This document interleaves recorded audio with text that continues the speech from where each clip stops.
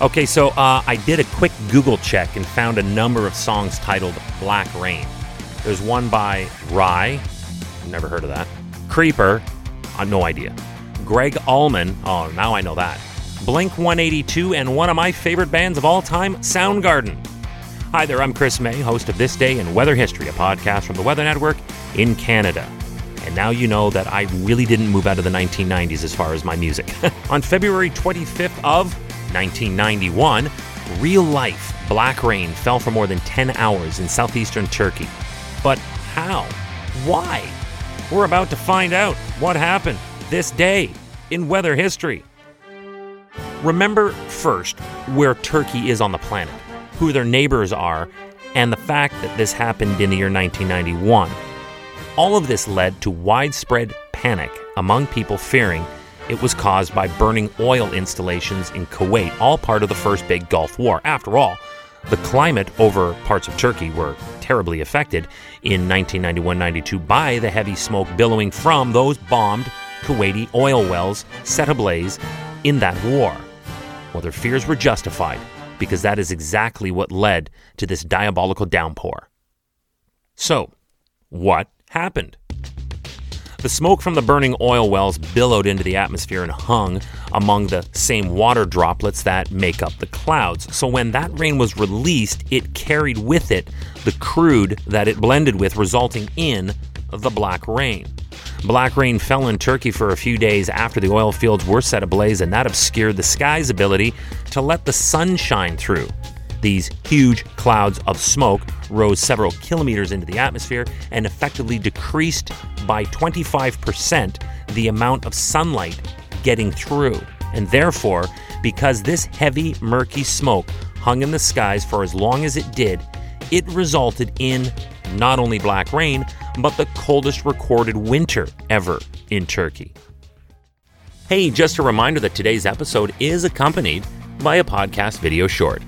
You can watch this 2-minute version of today's story on television on the Weather Network in Canada or online anywhere you are around the world at theweathernetwork.com/weather history. Now, they're shot right here in my podcast recording studio and include photos and video from when all this snow fell and what it looked like. Then after you listen to the rest of this episode, be sure to check out the podcast video short. The cyclonic whirl of this low-pressure system that effectively draws columns of air and moisture into the lower levels of the atmosphere as a normal part of the organic hydrologic cycle also collected up with it the soot, oil, and other poisons and toxins and guck from the burning oil, and this foul mixture was what fell as black rain. Turkish scientists found the smoking gun when they tested the rain and found that it indeed contained several substances present in Kuwaiti oil. The saddest postscript to this is that these carcinogenic effects were also seen a year later. The rain, which fell in southeastern Turkey on February 25th, this day in weather history, blackened the hands and faces of people caught outside and stained their clothes. Hanafi Dermakal, the governor of a region affected by the black rain, said, and I quote, "It first became all dark during the daytime, and then the black rain arrived." In an act of terrorism and war, Iraqi troops reportedly set fire to more than 600 wells in Kuwait, blackening the skies and filling the air with the stench of burning petroleum.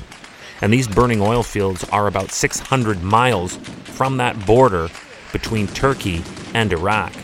Remember off the top when I tried to paint a picture with Turkey's neighbors and the time they were in back then? This is that story.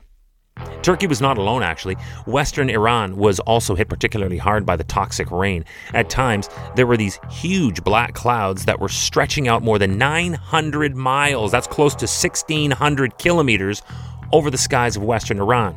What was in that poisonous precipitation?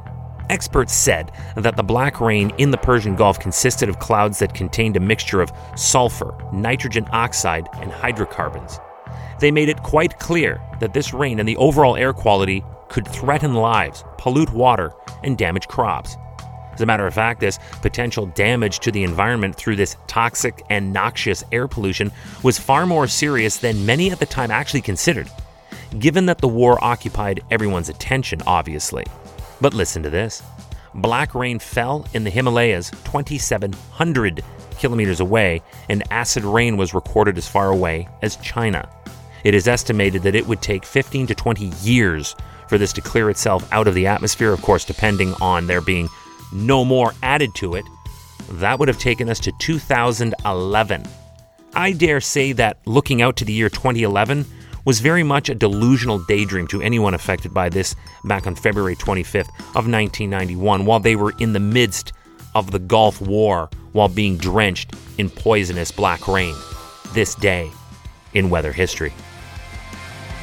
Tomorrow is February 26th, and although it was clean and white and safe, it was still rare for a snowstorm to hit Rome.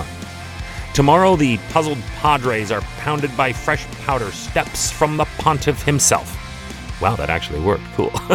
Anyway, it's tomorrow on This Day in Weather History with me, your host, Chris May.